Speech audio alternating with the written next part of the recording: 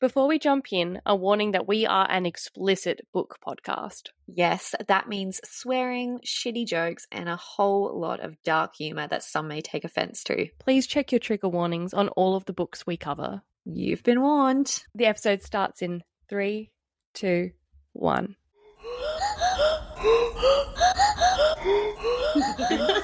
A book and a bev.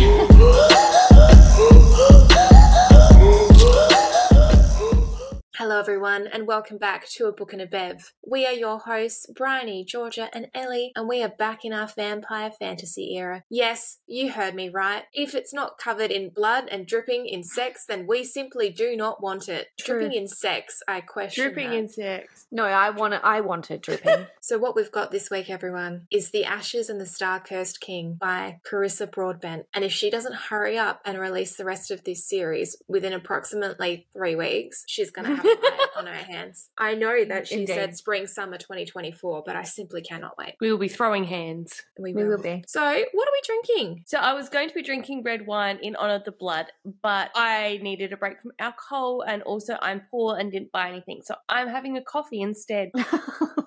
Bless. Well, I was going to be drinking something to do with the blood, like aka red wine, but I actually decided to do squash and vodka in a fancy glass. Oh, that is a fancy glass. Just because I was like, I had some vodka in my fridge. I had some squash in my fridge, some vodka in my cupboard, and I was going to say, you chilled your vodka? Wow, okay. Here we go. No, we're not fancy up in here. It's in the cupboard with the rest of the scroungy alcohol. I'm pretty sure it's like $25 vodka too. It's like it's the shitty kind.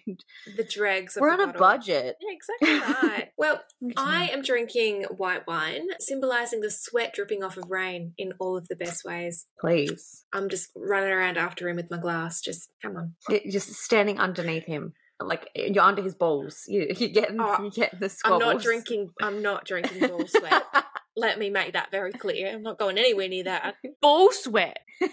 That's where we're at as a collective, collecting ball sweat to drink. Okay, I just noted. sort of meant the sweat glistening on his abs, but Yeah. Oh, we could do the abs too. That's fine. I mean, it gets to be extra salty if it's coming from his balls, right? it would. Okay, Maybe well, on that note, let's leave that there. What did we think about the book? Well, I am devastated that this is a duet. I mean, obviously, like Ellie said, it's going to be a bigger series, but like I feel like Raihn and Araya's, their kind of story's done. It says it's the Nightborn Duet on the book, and I'm devastated that it's not like 15,000 books in the series because I don't want to leave this story. I loved this book. Like 80% of the time it was 5 stars for me, but in the same way that I felt when I read Awesicle War, I think Carissa pulled her punches at the last minute and there were too many of our besties left alive, and I was expecting like my heart to be literally ripped out in the end. It's not like I want them to die, but I also feel like some people should have died. Yeah. I loved the smut, and the begging actually sent me to the afterlife. Basically, thank you, Carissa, for a goddamn good book. Fuck yeah. Look, it's time to set up camp because I've chosen this as where I shall die. Bury me with these books, slap my ass, call me a good girl, and call it a day.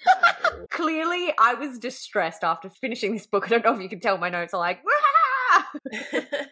Look, fair enough. It was a climatic ending. Yeah, look, the first half of this book was slow. It was like irritatingly slow at points, but it was so worth it in the end. When we got like that peak spice moment, throw me in the bin, I'm violently vomiting. My heart almost got ripped out of my fucking chest, and I agree with Bryony that I was expecting more death, but boy, oh boy, did that war scene fucking hurt. Oh, death. But I loved it. I need more. 100% agree. Definitely. Well, yeah, fuck me, Dad. This was a bloody good book. I was just so glad to get some Raihn POVs in this book because that man, need I say more?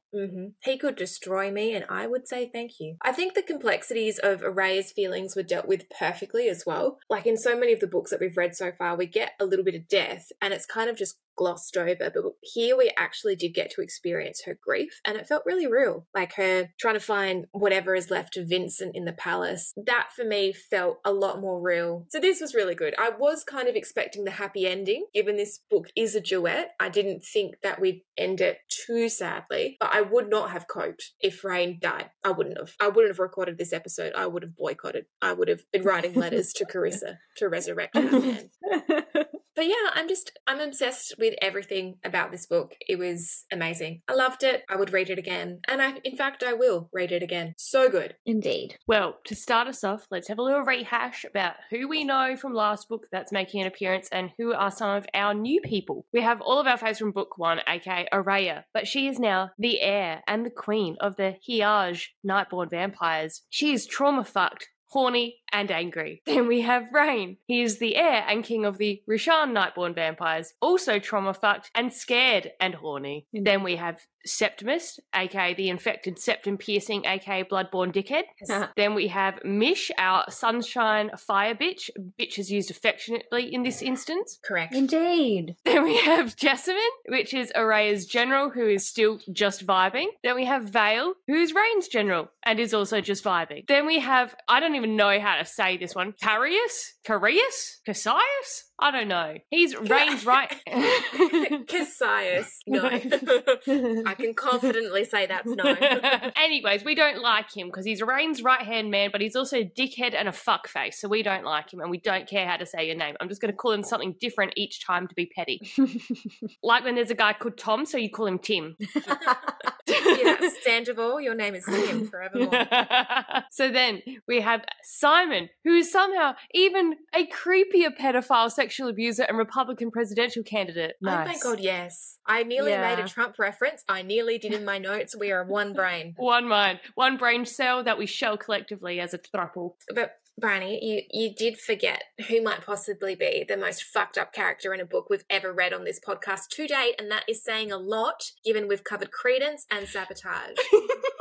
I forgot about her. I already know. Evelena. Oh, God. Which has got evil in the name. It does. So this is the cousin who has a cult of turned children who don't emote. She is weirdly always sexual, has a dark obsession with Daddy Vincent, and again, cult of children. It's evil Elena Gilbert. Oh my God, it's evil Elena. And all of the children, they only say Elena sayings. Like, they all just stand there and go, Jeremy! David! Stefan! That's all they do, those poor children. All right. So from day dot, we start the book with the prologue. And the prologue has me stressed. We get Rain's point of view leading up to the end of book 1, aka like her eyes were the last thing he saw when he died. And then we get this sprinkle of terrible foreshadowing for what is to come, which is maybe the king always knew that his greatest love would be his ruination. Maybe he knew it the moment he met her. He'd know it the second time he died too. Yeah. Vomits. Big no, Carissa. I ignored that. I read it and was like, nah. No. Not in this book. Not in this book. We then start part 1, and we start the book off with Araya wanting to stay asleep as it's the only time she feels close to her dead daddy. Araya obviously needs therapy, but she will not be able to get it because the healthcare system in Sivraji or whatever the fuck we are is shit. It's probably the equivalent of America's, so. Well, there's Republicans coming as well, so remember, it could all work. It ties in. No, it could. Raihn is knocking at her pelvic floor, her bedroom door, and fucking with her vibes.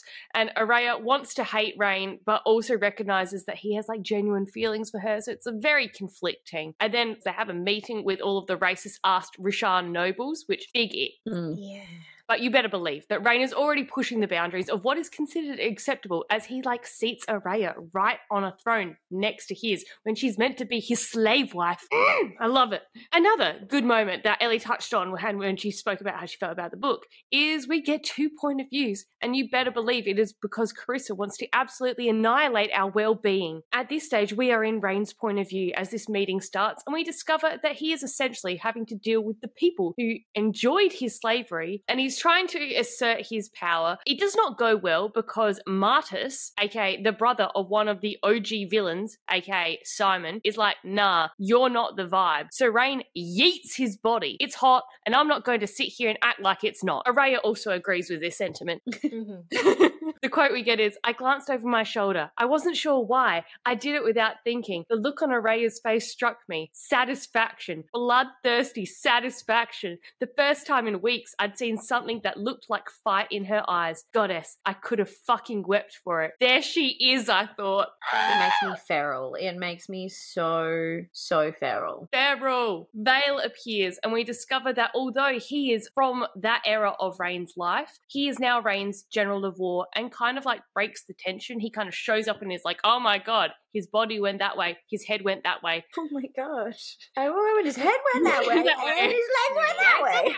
Both Araya and Raihn are like eye-fucking each other every other second, but it's fine. We aren't there yet, and instead we have to act like Araya does not understand that they are star-crossed lovers. I know. That annoyed me. I was like, guys, Araya, I know you're grieving your dad. I know he's dead and your lover killed him. But please, just fuck him. Just fuck him. Do it for the community. Septum Piercing is still being fucking weird and overly obsessed with Araya, but it's fine. He mentions an attack that will need to be altered as Araya goes to her room, so she like overhears that. And she's like, interesting. Whoever shuts her in her room doesn't lock all the locks on the door. So it's time for her to begin an escape plan. In Rain's point of view, we discover that he is in fact holding a grudge against Val, not only for the past, but because he has a newly turned wife called Lilith. Which also, if you're a human called Lilith, you are obviously only destined to become a demon or vampire, because Lilith is literally the name of the mother of demons. So like, who would just call like an average human that? Exactly. Yeah, it's an odd choice. It's an odd choice. Seriously. Unless she was like Lily and she chose it. She was like, you know what? I've transitioned. Fuck. Yeah. Lily is my dead name. And Lilith is my new name. Did you just make a trans joke about Lilith? It came out and I was like, oh no, that's actually like a serious thing. Like it could work. It could genuinely be both. Like it's also trans, but it's also like, well, it is her dead name. She's dead. It's not a joke, but it was anyways. I applaud it. I welcome it, in fact. Okay. Raihn does not trust that Vale is not abusing his wife, and moral of the story, Rain's time as king has not been smooth sailing. The Bloodborne are a serious problem, along with the racist ass Republicans, aka the Richard nobles, and they're rebelling because, again, they were like, we do not believe the outcome of this election. Rain's advisor, remember, we're going to call him, this time it's Capsicum, is like, the solution to most of our problems is obviously to kill Araya. And Raihn is like, obviously not. That pussy is popping. I said that in book 1. Raihn has chosen for his bedrooms to be next to Araya's rather than the king's chamber because, again, he's like, well, I did kill my girlfriend's dad, so it's pretty weird to sleep in his bed, especially if I still want to fuck her. So he picked those rooms because the soundtrack is better. Okay, he can just hear like Araya's loud sobbing from the next room. Sick. It's just dead quiet and then just... And I picture it like a Kim Kardashian cry as well. Like, it's not pretty. Araya decides to go exploring and sneaks out of her freshly unlocked bedroom. She's still hearing Vincent's voice in her head, which seems super weird, and is obviously still devastated about her dead-ass dad. Sad face. Araya finds a weird broken glass thing that turns essentially into an iPhone 13 FaceTiming situation, and she realizes that she has the correct Wi-Fi signal to be able to speak to Jessamine. Before she can really talk to her, though, she can hear Raihn and Corn walking past. Raihn stops walking, and what do you know? He could smell her. He is like, what are you doing in my swamp? But it's Araya's swamp first, so he feels bad. Oh, God. Shrek, why are you here? He is like, also, I can hear you cry at night, and obviously she does not take that well. And he again says that he wants to rebuild or destroy the world with her. Like, he's open to whatever she wants. But she is like, I simply cannot look past the fact that you killed my dad. Back in her rooms, Araya FaceTimes Jessamine again on the mirror and warns her about everything that she overheard from Septum Piercing. In the interlude for part 2, we get more of Rain's point of view as he is turned into a vampire, which I liked getting his like origin story essentially. But in real time, he is just hating on Septum Piercing because he has pulled his men back at the last minute from a big attack that they were working on. And Rain is like, this seems super sus and the vibes are iffy. I threw one of my feathers in the air and it didn't float. Iffy. Wind shifting. He's like, oh, no, kick's going to be off to the right here, boys. Rain is in fact correct, and the vibes are iffy as there is in fact an attack. Shout out to Jessamine as she blows shit up to mimic the attack on the Moon Palace from book 1, which just seems super fucking petty and I love it. Araya uses the chaos to join the fray, but like then there's this moment where like she's raced down, she's avoided Septum Piercing slightly, and then she's in the battle fighting demons and shit. And then Rain's obviously joined the battle and he looks across the smoky exploded ground and recognizes her body anywhere. Smash. Rain is like, fuck, I'm actually more turned on by how much more powerful you are now that you're like queen and all that shit. And she is like, let me go. And he is like, obviously, nah. Again, pussy be popping. She is like, but why though? And we get this moment where it's like, why? Because if I let you go, I'm committing treason against my own throne. Because if I let you go, I'll have no choice but to fight against you out there. because if I let you go, you become my enemy in earnest, and I can't kill you, princess. I've tried. I can't. Oh, I'm gonna be sick. he is everything. Tamlin is not.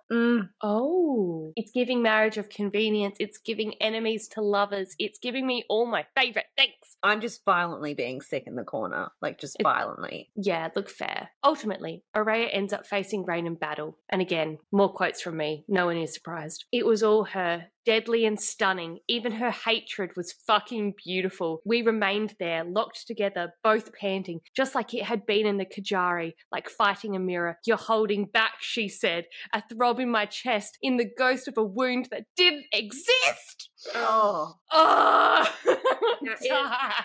Elite Mr. and Mrs. Smith. That is just... Elite Mr. and Mrs. Smith. Oh, it's too good. To be sick. I love it. She's unwell. Araya, once again, gets close to killing Raihn, but cannot deliver the killing blow. And this realization shocks them back. But then an arrow hits Araya in the chest, and it's a bit distracting. Can you imagine that? They're just like eye to eye. It's like, oh my God, I'm not going to kill you.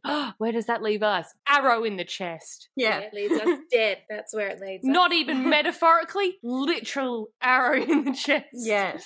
Yeah. Death. Araya manages to give Jessamine the order to run before she blacks the fuck out. When Araya comes to, she's in the nude and Raihn is bandaging her up. And they both try to avoid the elephant in the room, aka the fact that they can't kill each other. Oh, I thought you were going to be like, aka her nipples. It's got really big areolas. On alert. They're abnormally large. It's like Nick Jonas. Oh my God, not Nick Jonas. So, yes, they can't kill each other. There's that. But Septum Piercing knows that it was Araya who revealed the intel to the Hiage and uses this to basically put forward like a whole new agenda. Godblood? It's basically like she's going to help them find this Godblood thing, which they think Vincent hid, or she dies for treason. Araya's like, cool, kill me then. Death. I want to die. But then Raihn takes her on like an excursion to his secret loft and basically pleads his case. They need to team up to deal with Septum Piercing, and in exchange, Araya will go free. Okay. You can't, because you're destined to be together. You're destined to be together. You don't get how this works. To sweeten the deal, Raihn gives Araya her father's super special sword with attitude. Like, as in the sword has an attitude, not Raihn giving it to her with attitude. Being like, He's actually just stabbed her in the chest. Yeah, it's not the way we hold swords. He has not practiced scissor safety as a child. Araya is like, okay, I'll just use this opportunity to plan to kill you because it's worked so well every other time I've tried. Raihn is like, obviously we need another training montage to seal the deal, so that's fine. I love that. We all love that. Bryony needs that, so it will happen. Then we are reunited with Mish, who is fully recovered from book 1. Hi, Mish. Raihn tries to be like, no, it's not safe for you to be here. And Mish is like, you cannot tell me what to do. I'm obviously going to be a big part of the series going forward, and so I must be here. I'm a returning character, Raihn. Fuck, it's in I'm my a contract. returning character. Araya is now free to roam the castle and bumps into Septum Piercing in the library, and it's very obvious that the infected Septum Piercing, like his bloodborne disease, is really getting worse because he just like his hands just shaking for a while and they both just stare at it and then they just act like it didn't even happen. Yeah. It's like, okay, sick. Love that for you. At this stage as well, Araya is taking her feelings out on a training dummy and Raihn is like, well, mark me down, as scared and horny. They begin to spar and it's hot. They're hot. Araya is literally hot as like Nightfire is burning out of her. It's great. Raihn takes this moment to be like, FYI, you are half a vampire. So there is like so much that you don't know about yourself. So just FYI, cool. But we ignore all of that and her possible like longevity, blood drinking urges, anything else that could be related to a vampire because Mish is there. And Mish and Araya are reunited and it's very, very cute. And then it's time for their first stop on their Godblood quest, which is to travel to the city of Lahore. Not your mama is a whore, but close. Lahore. Lahore. That was my summary for part 1, because I feel like part 1 is just sad, and Raihn is like, oh no, she's sad and I don't like that she's sad, and then we want to get out of there. Part 1, you're like, can we just move it along? Like Georgia said, it's quite slow, so I was like, I don't want to stay here too long. The complexities of grief, it's depicted beautifully. She did such a good job. It is, like, and that is all very true. Even building up to the way that Aurelia will forgive Raihn, I liked that we had that foundation. It's not just like, oh, well, okay, well, I love you, so I forgive you. She has to, like, work at it. So, kicking off, basically throughout the rest of this book, you get lots of interludes of Raihn and when he was turned, his relationship with that other chick, etc., etc. But we just jump straight past that because I don't care about it. Aurelia and Raihn are still butting heads, but decide it's time for a holiday to go see Aurelia's cousin, and that's that weird evil lady. Evil Elena. She is where Daddy was from. Like, that's where she's staying. That place, Lahore. Oh my god, it's not your mother's a whore, it's your father's a whore. They need to basically find more things like the broken mirror that Aurelia can work with because she's Vincent's daughter, blah, blah, blah, blah, blah. Septum piercing is being weird and twitchy again, so that's really cool. And Evil Elena is like, oh my gosh, I've got some nibbles for you, but turns out it's actually nipples because the naked lady is being placed on the table, splayed out like a feast. Oh my It's god. a big yikes. Nipples! Areolas for everyone. Evil Elena is a fucking weird cunt, and everyone in the room is basically like 10 years old, and there's this weird moment, and just, it's weird. Raihn and I stood in the corner of the ballroom watching her spin around in circles with one of her child nobles, laughing hysterically while the child's face remained that of porcelain still calm. No. No. Absolutely fucking not. Oh my god, we're going to revisit one of our jokes from book 1, which is something worse than a rapist. A child. A child. A lot. Imagine Too many. walking into a room and then like 50 kids that do not emote. They have no expression. They all just stand there and stare at you. No. I'm dead. But Evil Elena tells our girl how, like, Daddy killed her entire family and her too, but the mother let her live. So super weird iffy vibes. Also, like, all the children that are there, she's basically bought human children and then turned them. And the turning process is, like, not even 50-50 odds. And she's only picked children who look like her. Like, they're all the same blonde and pale. It's just so bad on so many levels. So Raihn and Aurelia go for a midnight fly around the palace. And Aurelia thinks that she might have wings. She's not a horse girl, but she is a bad girl. I was wondering where that was going. Raihn agrees and is like, you know what better way but then to just push you off the fucking roof. Luckily for us, she does indeed sprout wings. We get this moment. Raihn swooped down beside me. I am now just imagining a Brussels sprout with wings. I'm imagining bean sprouts. Oh no. Raihn swooped down beside me and I glanced at him. He was grinning with pure childlike joy. That smile, it made my stomach clench. I love it! And she ends up having wings, which exactly like Vincent's. Vincent, the king, was a lying cunt and didn't tell her about her potential because he was afraid of her. Because she can't handle that truth, she gets pissed off with Raihn and tells him to fuck off. Bad Aurelia. Just a giant circle of miscommunication. Again, no therapy, insight, absolutely not. None. So she ends up finding like this super secret item that she was searching for. It's like a pendant. And it's like in this like weird skeleton thing in the wall. And it's like got a heart and it's like so beating, fucking weird. that opens. It's like just a diva heart necklace. Like, you know those ones? No. Ellie's already like, no, I'd repress those memories. Not diva necklaces, the friendship necklaces that would connect. Oh my god. I think this would go green from wearing their rings. Yeah. Yeah. But she gets like sent into a That's So Raven vision when she like touches it of her dad when he killed his whole family. So that's awesome. That's more nice. to add to her therapy bill. Yeah, that's a lot to say. Just imagine she's on the therapist couch. They're like, all right, so what happened this week? Where were our breakthroughs? And she was like, well, I did relive my father murdering now actually my whole extended family that I didn't know was my family. Including but not limited to children. And also evil Elena. Yeah. Didn't who quite ended go up hard enough with that one. Arguably, she's the one that should have died. Yeah. Look, I know she was 5 at the time, but just put her out. Because also, that's also the creepy thing about evil Elena. She is young, right? Like, does she look young or does she just sound like a child? I think she just sounds. Yeah. Either option's fucked.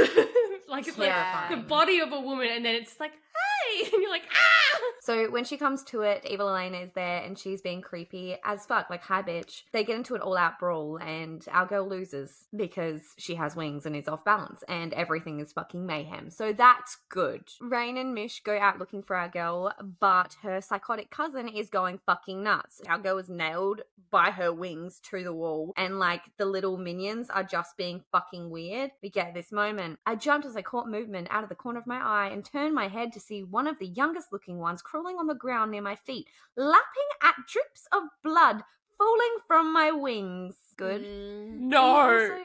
Someone call the DCP. This next quote, which is, she didn't even know what she wanted to do with me. Love me, hate me, eat me, fuck me, kill me. Hell, all of those things maybe. Which is disturbing because cousins. Araya plays a prank on her cousin and manages to light the bitch on fire with Nightfire. Sick. And Raihn comes to rescue her and our girl is like, wow, why did you save me? I'm surprised you didn't take off with the pendant. Fucking hell, Araya. Because he fucking loves you, Araya. We get this moment. I'm surprised it's still here, that you didn't fly off to wherever the fuck that place is with it. This was what you were looking for, wasn't?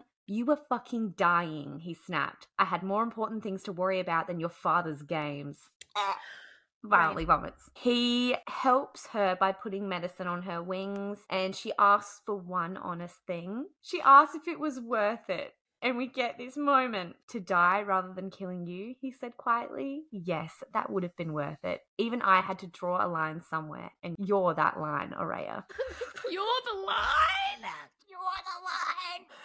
So they start starting up Hanky Panky with wing play. She's having like a wonderful time and things get heated, but the moment gets interrupted with Araya's anger again and also by Mish. So that's great. Thanks so much. Both Araya's anger, which has just been irking me the entire first half of this book, and thank you, Mish, for your terrible timing. We meet Lilith, Vale's turned wife. She's got big cojones and she's also a cutie, so we like her. We then go back home after the eventful family visit, and Raihn and our girl get some beers, and we get this moment. There's no one to kill. He chuckled and leaned closer, his face only a few inches from mine, and he murmured, you sound so disappointed, my murderous queen. Murderous queen? I go feral. Over the murderous pet name. It's so good. When they go home from their night of drinking, our girl is like, well, I best go because you probs want to fuck someone. And Raihn is like, I like a little fight, he murmured. Besides, she's ruined me for all others. My own fucking fault, though. I knew that from the beginning. Oh. Ruined for all others? Yes, I love it. I am using that. That's going to be in my wedding vows. From this point forward, you are ruined for all others. I love it. It's so Ellie too. Our girl then gets horny and she bites him and he's like, well then, Ellie, if you want a taste, all you have to do is ask. And he lifts up his neck and she says, you'd offer me your throat? That's stupid of you. Maybe, but you do have a fucking exquisite mouth and an even better tongue. Oh my God, Raihn. Raihn has an exquisite, dirty mouth. Yes, he does. Oh my God, violently ill. We learn more about how the nobles don't accept Raihn and our poor honey and his trauma backstory. Raihn also lets slip that he thinks that he has a traitor in the mix, and he thinks it's Vale. Septimus tries to snake his way in with Araya by telling the story of a family prophecy that one of his siblings would save the blood-born kingdom, and Nyaxia, the cunt, in his own words, killed his sibling that was going to save everyone. Again, she is a cunt. She is a right She's cunt. like, you could have peace, but no. But no, death instead. They end up having a celebration. It's a wedding ceremony type thing for Vale and Lilith, whatever. But Raihn is gobsmacked at how beautiful his girlie is. He's in the middle of networking when she walks in and oh my fucking God. But Simon, the little cunt, the one whose brother, our boy, deheaded in the first book, and the one who used him as a sex slave, yeah, he tries to talk to our girl. But Raihn steps in, right? And we get this moment. The smile that Raihn gave Simon was barely even the facade of anything but a threat, wide enough to expose the sharpest points of his teeth. She's mine, he said. I don't share. Oof. Thank you. Oh, Thank you for that. No, you fucking don't. Just like the moment where he's mid-conversation and then like, you know, just looks as she walks in and then it's just like, I'm sorry, what? I love And the double take. So good. They end up dancing and we get this fucking moment. Again, I'm bombarding you with quotes because there are so many good parts. In my part, I was really lucky. We get this moment. Araya says, could have sworn you liked the dress. Raihn says, oh, I do. The dress is an act of war, but you've always looked fucking fantastic in blood. oh my God, I cannot. Not the dress is an act of war. The dress is an act of war. It's too good. It's too good. I know. And we follow that right up with, I'd spend a lifetime at the tip of your blade and it would have been worth it. Fuck my actual life. Fuck it. Fuck it right off. When the dance finishes, our boy is like a little flustered and our girl is worried, but then good old fucking cupboard swoops in to help him. But too bad, we find out that he's a fucking traitor and he drugged Raihn, and Araya's getting a little bit frazzled. She's like, what the fuck is going on? And then Septimus, septum piercing, fucking septa cunt, swoops in and knocks her out. Septicant, roll out. He just puts a bowl on his head.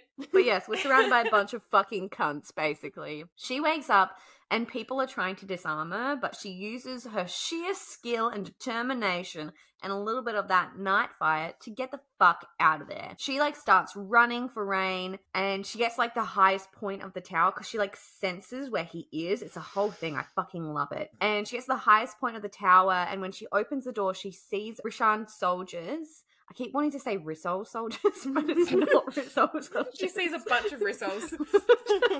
Just Scattered. But yes, she sees Raihn soldiers and Raihn strung up by his wings, and she fucking detonates. We get this moment. Power hurts. It requires sacrifices. Do you want to change this world, little serpent? Climb the bars until you're so high no one can catch you. I told you that once. I know because I did it, my daughter. I know.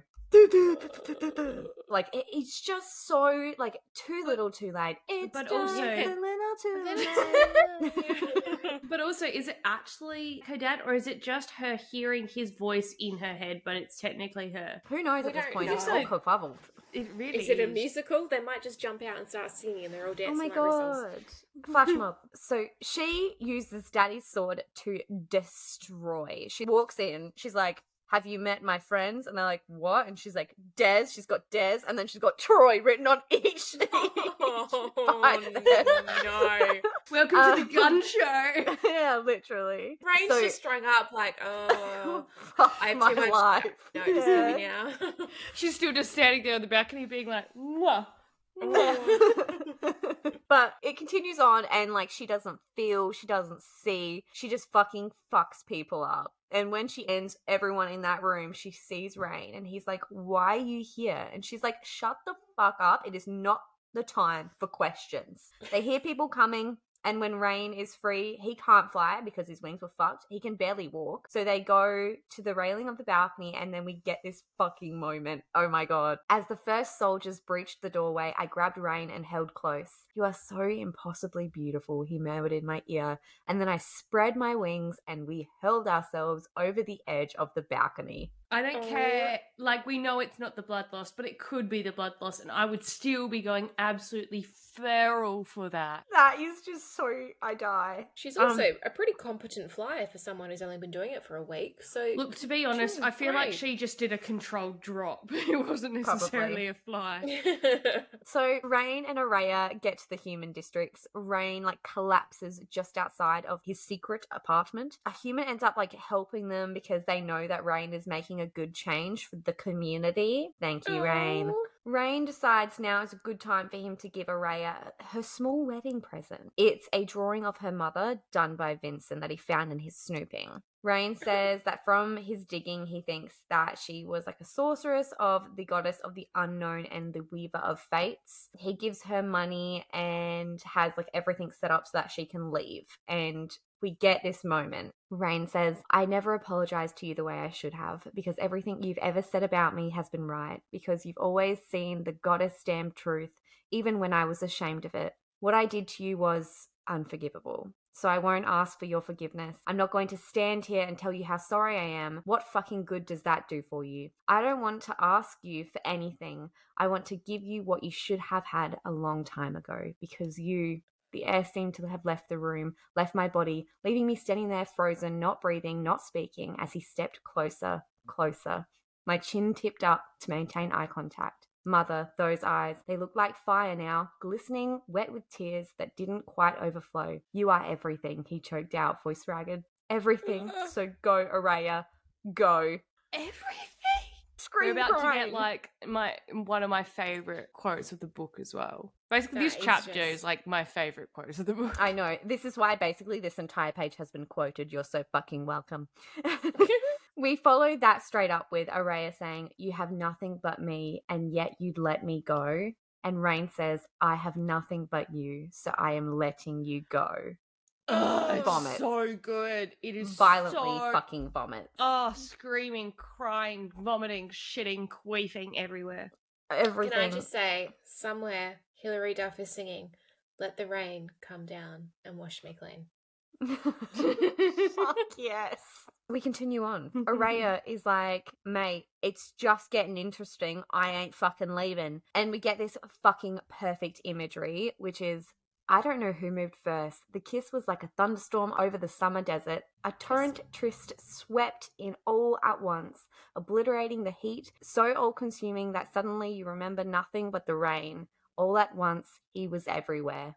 Nothing but the rain. Good pun there. Rain. Yeah, good pun. Very good pun. It also fits back in well with my Hilary reference to Duff. "Let the rain." Yes. It does. Araya like throws him down on the bed and he winces, so she stops. But Raihn is like, don't you fucking dare. We get this quote, "Don't you dare stop, princess," Raihn rasped, reading my face, the wince giving way to a twisted half smile. Please, I don't care if it fucking kills me. His calloused fingertips brush my cheek, sweeping dangling black hair behind my ear. Only good thing about last time it happened was that you were the last thing I saw. Oh, so good. But it doesn't fucking stop there, because this is my favorite part of the fucking book. Are you fucking ready? Araya says, you told me once you would beg for me, so do it. Raihn says, let me touch you, let me feel you, even though I don't deserve you. Please. Araya says, and Raihn says, let me make you the queen that you are. Let me guard your body, your soul, your heart. Let me spend the rest of my fucking pathetic life at your mercy. If I need to die, then let me do it by your hand, please. And then she follows that up with, and Raihn says, and for fuck's sake, princess, I'm begging you. Let me go to my knees for you. Holy mother of fucking God. I'm not. Let me worship you, Araya, and let me taste you when you come, please. Imagine you've gone down Hindley Street, okay? You've come on a journey with me. We're down Hindley Street, we've gone to the woolshed.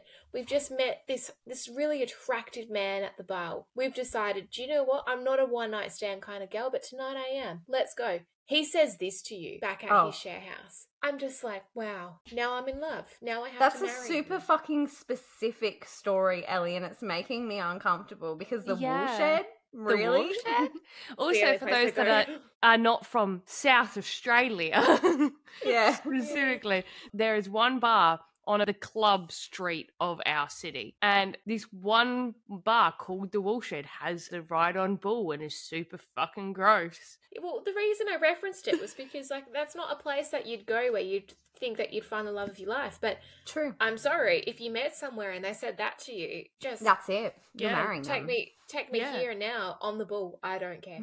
Yeah, seriously, Like, fuck it That'd be up. fun. Just to end all that quote as well, there is also this tiny little bit that I just wanted to dabble in here because I love you all, okay? And you deserve it, which is take it, all of it, it's yours. That's Oh, what he says when she is just plowing down on him. So that's good. okay. Don't mind if I do. They fuck and they feed from one another, and it is literally unbelievable and fucking brilliant and everything I've ever needed and ever wanted.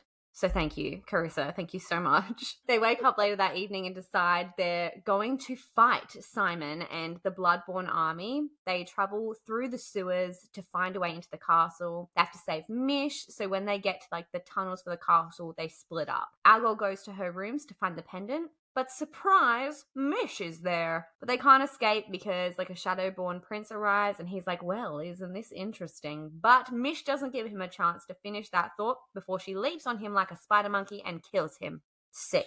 Yeah, But it was intense. not sick, because turns out that the Shadowborn prince was the one who turned her against her will, which is a big fucking yikes. They meet up with Raihn and get Vale and Lilith and the others out of the dungeons, and they fucking run for it. They end up going to like meet up with Jessamine. She and Raihn are staring at each other like on either side of the desk, and they're just like, no one is safe. Jessamine agrees to help them, and they will basically have an army of the Hiaj and the Rishan vampires to take back the throne. And Raihn and Araya will rule together, and we love that. They go to some hot springs to wash off, and they also fuck, and we also love that moment too. The Hiaj and Rishan soldiers are oddly working together. They're almost at the castle, but will the army be enough? We get this moment between Raihn and Araya. His eyes flicked to mine, and I saw that fear reflected back at me like a mirror to my own. It stirred a complicated knot of emotions in my stomach, words that I didn't know how to untangle. And more trauma. Just want you to know, Araya, that you were the best part of it. The best part of it all. Vomits violently. The day they're going into war to fight Simon, we get another vomit-worthy moment where GD literally is physically unwell, where he says, "Give them hell, princess." He said, "I'll see you soon." I can't. Physically unwell. This is one of the only times I'll accept the word princess. Yeah. So the battle begins, and our girl is taking the tunnels, and Raihn is facing the soldiers in the sky. Raihn isn't having a good time because he sees Simon and like flies for him, but turns out Simon isn't Simon, or he is, but Septimus is fucked with him, and they've like smashed Vincent's pendant, melted it down, and mixed it with Simon's blood and some god teeth. So that is fucking sick. So, although it looked like Raihn was winning, Simon turns the tides real quickly because he's like, look at these titties, but these teethies. Yeah. That's concerning. Oh my god, septum piercing gave Simon some bad piercings. And they're infected. They are. It's not good. It is not good. Araya like feels something in the air, and she runs to the top of the tower. And she sees Simon and Raihn. Simon is like surrounded by like this red flame, and it's all really iffy. God's teeth kind of iffy. But Raihn and Araya fight Simon. Neither are doing well. The whole army isn't doing well. The Rissol soldiers, I just went with it. We got to say it with confidence. Just lean into it at this stage. The Rissol soldiers come and fight Raihn while Araya and Simon like battle it out. We'll call the bad Rissol soldiers the bad Rissol soldiers, and the other ones could be the Rishan. I like the distinction. But Araya and Simon are battling it out, but it's literally no use. Our girl gets pushed to the railing and some light thing happens, and then she flies off the balcony, and we get this fucking moment. Araya, Raihn's scream cleaved through the air, even through the sounds of a kingdom falling. I forced my eyes open to see smears of blurring colour. He was diving down after me, wings spread, covered in blood, a single hand reaching out for me. Something about this image looked so familiar, and then it clicked. The painting of the Rishan man falling, one hand outstretched. I'd always thought he was reaching for the gods. He was reaching for me. Everything went black. Vomit. Oh my God. Screaming. Raihn is forcing a retreat, like flying through the place with Araya's limp, bloody body in his arms, but she is alive, barely. Raihn is too far away from so many of the places that they would go to, so he decides to go to her mother's homeland, Vatana. When he gets there, he asks for help. Everyone is like, whoa, dude. But then her aunt is there. Surprise. Well, we're rudely interrupted from the adrenaline rush that was that last chapter, and we're thrown into an interlude. We're getting some behind-the-scenes shit from when Raihn betrayed his old bastard king, and he tries and fails to get Nezarin, remember that bitch, to leave with him. She refuses, and we all question her sanity, because you fucked that man. He asks you to go with him. Why would you say no? She tells him to leave, and he does. And that's the last of her, thank God. Back in present time, Araya is alive. Ayla has managed to save her because she is a bomb-ass healer who gets her fancy magic fingers from a different god. She wakes up to find Raihn in a teeny-tiny chair, and he's a big, large man, so that's just brilliant. It's so good. He's next to her, and he's asleep because he hasn't left her side, and oh my God, this man. So this good. man. Bare minimum also, but Still, yeah. taking it. We do have a very beautiful family reunion here with our long-lost aunt who fills us in on what happened with Daddy Vincent and her mum. Turns out that she was a seer and went to offer her skills to Vincent. They fell in love while working on some dark secret project we can only imagine is the god blood, but then she got pregante and left his ass. She ended up marrying a guy called Malcolm without the M, and they had more babies. But then boom, a bomb splatters them all dead. Sad. Araya is the only survivor, and that's when Daddy V steps in. We do get a very heartbreaking moment, though. This is a quote. "I knew that I was loved by Vincent and Vincent alone, but he erased everyone else. Let me believe that I was alone in this world." No. Daddy issues personified. Literally. It's a lot. It's a lot. It is. Ayla ends up gifting Araya with the matching bracelet to her mother's earrings and necklace that she was wearing. And wham bam, thank you ma'am, a magic map appears on her hand. Jesus, wham bam, thank you, man. Raihn and Araya make an educated guess that the map leads to treasure in the form of godblood, and their best option is to have their army march slightly behind them to protect Raihn and Araya while they retrieve the blood, and they just have to hope that the blood will be some form of weapon, which sounds like a risky plan, but yeah, that's all they've really got at this point in time, so yeah, fuck it up, really. We get more reunions brought to you by Ancestry.com where Araya meets her uncle, and again, Jesus, like the good man that he is, he bows before our queen. His mate, Tamara, not to be confused with Tamara, is described as a butch woodcutting lesbian, and I am here for it. She also got up to some vigilante shit and would harness her inner blade, putting down vamps in her spare time. She's gathered a small army of humans who will march with Araya's army. Unky Jace, not to be confused with Uncle Jake from another book, makes Araya some sick-ass knives that are better than the ones that Daddy V gave her because they're hers. And then it's game on, moles. Here we go. Indeed. So Raihn and Araya fly off together towards the treasure map and stop overnight, which is kind of the daytime, in a tiny tent. And well, you know what happens when there's a little bit of forced proximity. Penetration! That's what happens. Araya wants to feel our guy from every angle, and I do not blame her.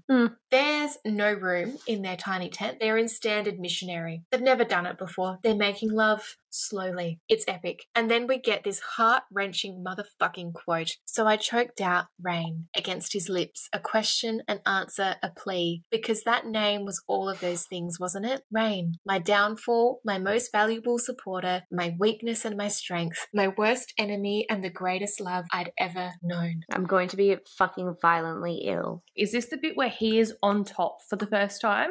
It is. And she knows, I kind of noticed, but I hadn't really noticed, that every other time they've had sex, she's been on top. He has specifically made sure that she is in control of everything, and then she trusts him enough to let him. I know. We all thought missionary was bland. It's fucking not. It's fine. It's not. And it's just so beautiful. Justice for the missionary position. Okay.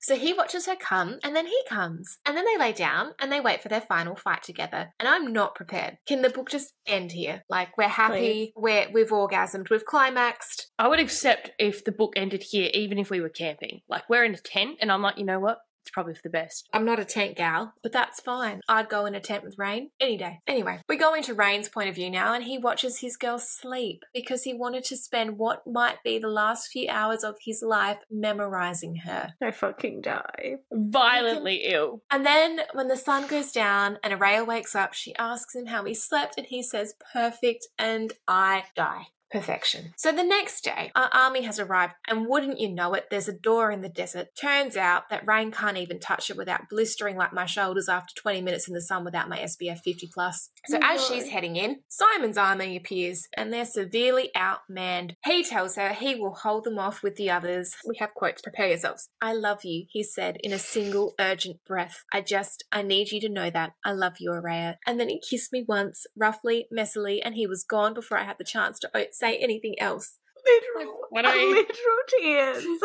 What are we meant to do with that? Like, Carissa, what are we meant to do with that? Can I just say, thank God she didn't say it back at that moment, because now I knew in this moment that they both had to live, because of course she had to say it back to him, like every other brilliant romance story ever. So yeah, they part their ways, and we're back with Raihn, who commands Val to hold the line no matter what. And you know, I have goosebumps when you just get that like direct command from like an army guy, and he's saying another army guy to do a thing. I'm like, oh yes, just Yes. say that again.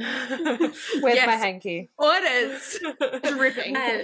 Tell me more. Anyway, Raihn spots Simon, which isn't hard because he's a fucking flying zombie at this point, and he just he lines him With up. his teeth out and everything. Yeah, teeth out to the wind. It's a whole time. But now we're back with Araya, who hasn't had enough carrots because she can't see in the dark, and she just Oh God!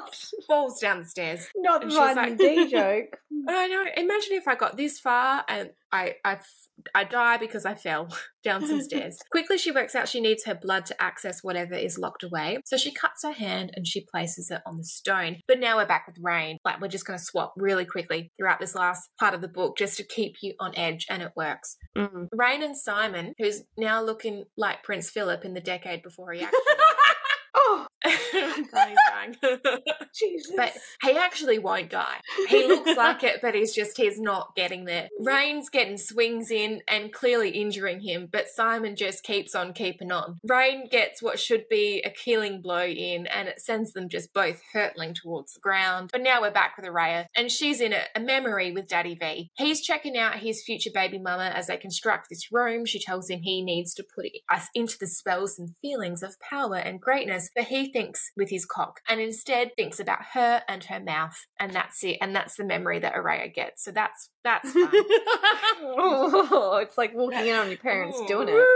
Yeah, just her warm mouth. Oh, good. Thanks, Dad. Anyway, we've unlocked phase 1, so we get to the next one, and this time Daddy V hates his baby mama because she left him, and he turns into a Class A douchebag. The classic, she came from nothing, I gave her everything shtick. I wonder when he was giving those feelings to the spell, he thought of his feelings for her. Yeah. So they're in the spell. How much of that then was left in the real world that he was actually able to feel? Oh, that's a good point. I just thought he was a gaslighting piece of shit. But Oh, like he's definitely Yeah. that, but I think I took it as he becomes that because he's literally given up his feelings without realizing. His mind just drifted and then it was gone. It was sucked into the spell. And so that's why this memory version that Araya interacts with is kind of a bit like softer. see, I pictured it as him being like, I need to think of something powerful. My dick in her mouth. My giant fucking vampy dick. My giant horse cock. But Ick. despite him feeling like he would die without her, he decides to gaslight the shit out of her. He is not pleased with the news of his seed because he sees that as a threat. And in all honesty, he has some serious fucking issues he needs to work out in therapy. Well, we snap back to Raihn, who has somehow managed to survive, but things aren't great because our least favourite bitch is back, Nezinin. Oh, I thought it was going to be Angelica. No, not Angelica this time. I thought we were done with this bitch, but no. Now he's imagining her trying to pull him away to go with her, and I think the fuck not, Nezinin. Thankfully, Raihn agrees with me and comes to the realization that she is just a giant pussy in more ways than one. True. He comes to his senses, and wouldn't you know it, Simon, aka Zombie Phil, is raring to go for another round. Despite Raihn's body literally being half broken, he notices how close they are to Araya, and he knows he will do whatever it takes to keep Zombie Phil out of there. Why is it Zombie Phil? Because he's a zombie and he looks like Prince Phillip, Zombie Phil. Oh. Also known as ZP. Take it as CP. CP. Oh my god. or ZP, depends on where you are in the world. True. Anyway, meanwhile, Araya is in her own intense therapy session, faced with the image of Daddy V again. She finally gets to confront him for all of the lies and secrets before heading into another memory. And this time, it's the night that Araya's family were blown up. We're confronted with Daddy V's hesitation of whether to kill his daughter, but wouldn't you know it, he loves the damn kid. He decides to become the opposite of his father, which in hindsight may not have been the best idea, but hey, at least he didn't kill her. Bare minimum stuff here, guys. Yeah, gets points for trying, I guess. Araya channels her inner Kylie Jenner and begins realizing things. Firstly, she understands the complexity of her relationship with Daddy V. And secondly, she probs shouldn't use the god blood because it sounds deadly as fuck. But now we're back with Raihn, and it appears that Zombie Phil is getting the better of him because the motherfucker will not die, and it feels a little too close to home. 2020, we all said it anyway. By this point, he's literally looking like a half-dead lizard person, but he still replays the Eye of the Tiger chorus, and he just continues. What? Well, you can just picture it just going on in the background, and he just reassembles. He's just sticking limbs back onto himself. He's like trying to stick it back on. He's got like kitty glue, and he's like...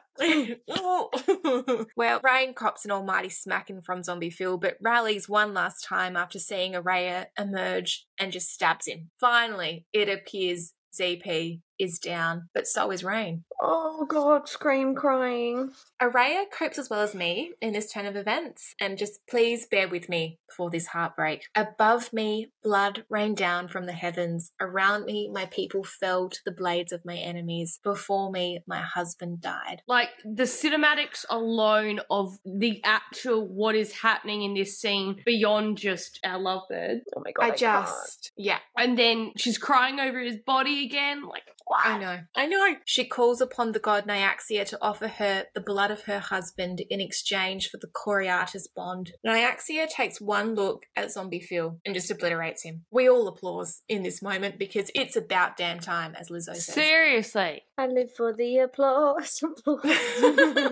Nyaxia is a petty bitch and says, nah, you're better off without him. Plus, I like it when my kids fight, and if you join forces, I'd lose some of my viewing entertainment.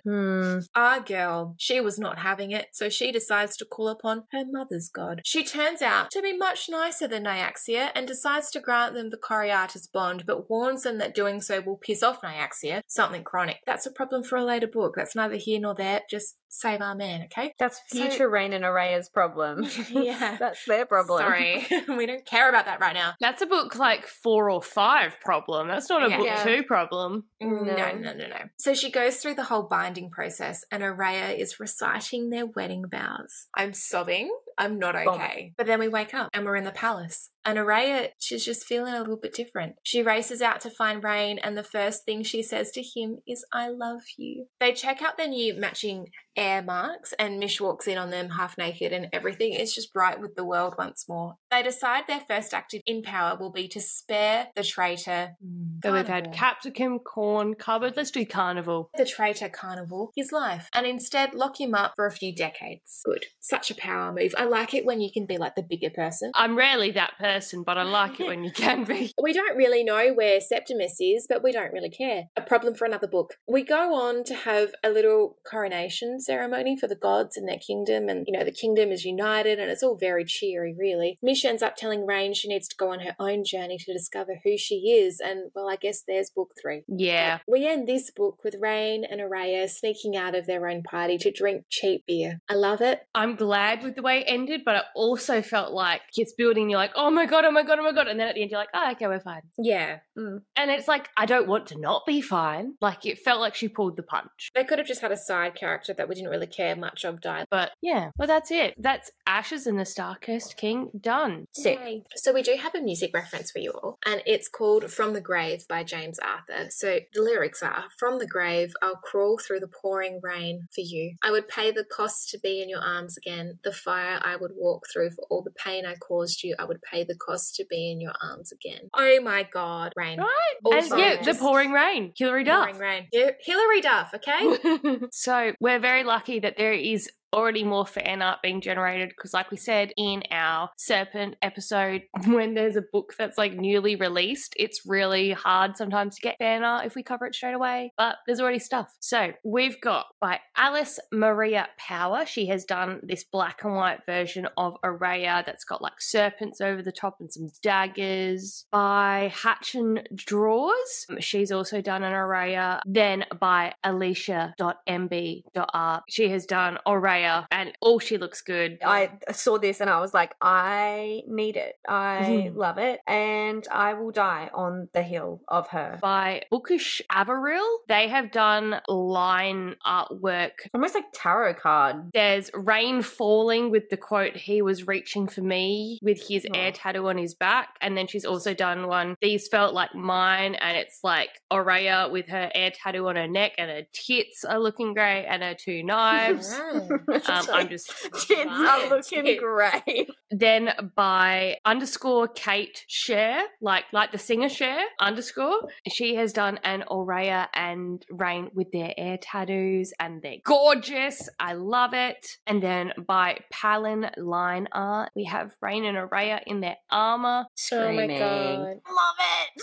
Oh, this book did things to me. I loved it. It was so good. Okay, so yes, that is all for The Serpent and the Wings of Night for the time being. More books to come in the future. But for now, we are taking a very sharp detour to the world of smart once again. And this time we are here for Women with Violence. Double thumbs up. We are reading the Mindfuck series by St. Abby. Rest her beautiful soul. This series is a bundle of about 5 books. They're all small novellas. So what we're going to do is we're going to split it over a few episodes. So you won't have to worry about trying to finish the entirety of the book in 1 week. So that's something to look forward to. Again, we love women with violence. We love them. Please destroy us. Thank you. Women's rights, much. women's wrongs. Yes. Yes. And women's destructive natures. Sick. Love it. But yes, so that's what we're covering next week. Tune in. We love you, whatever.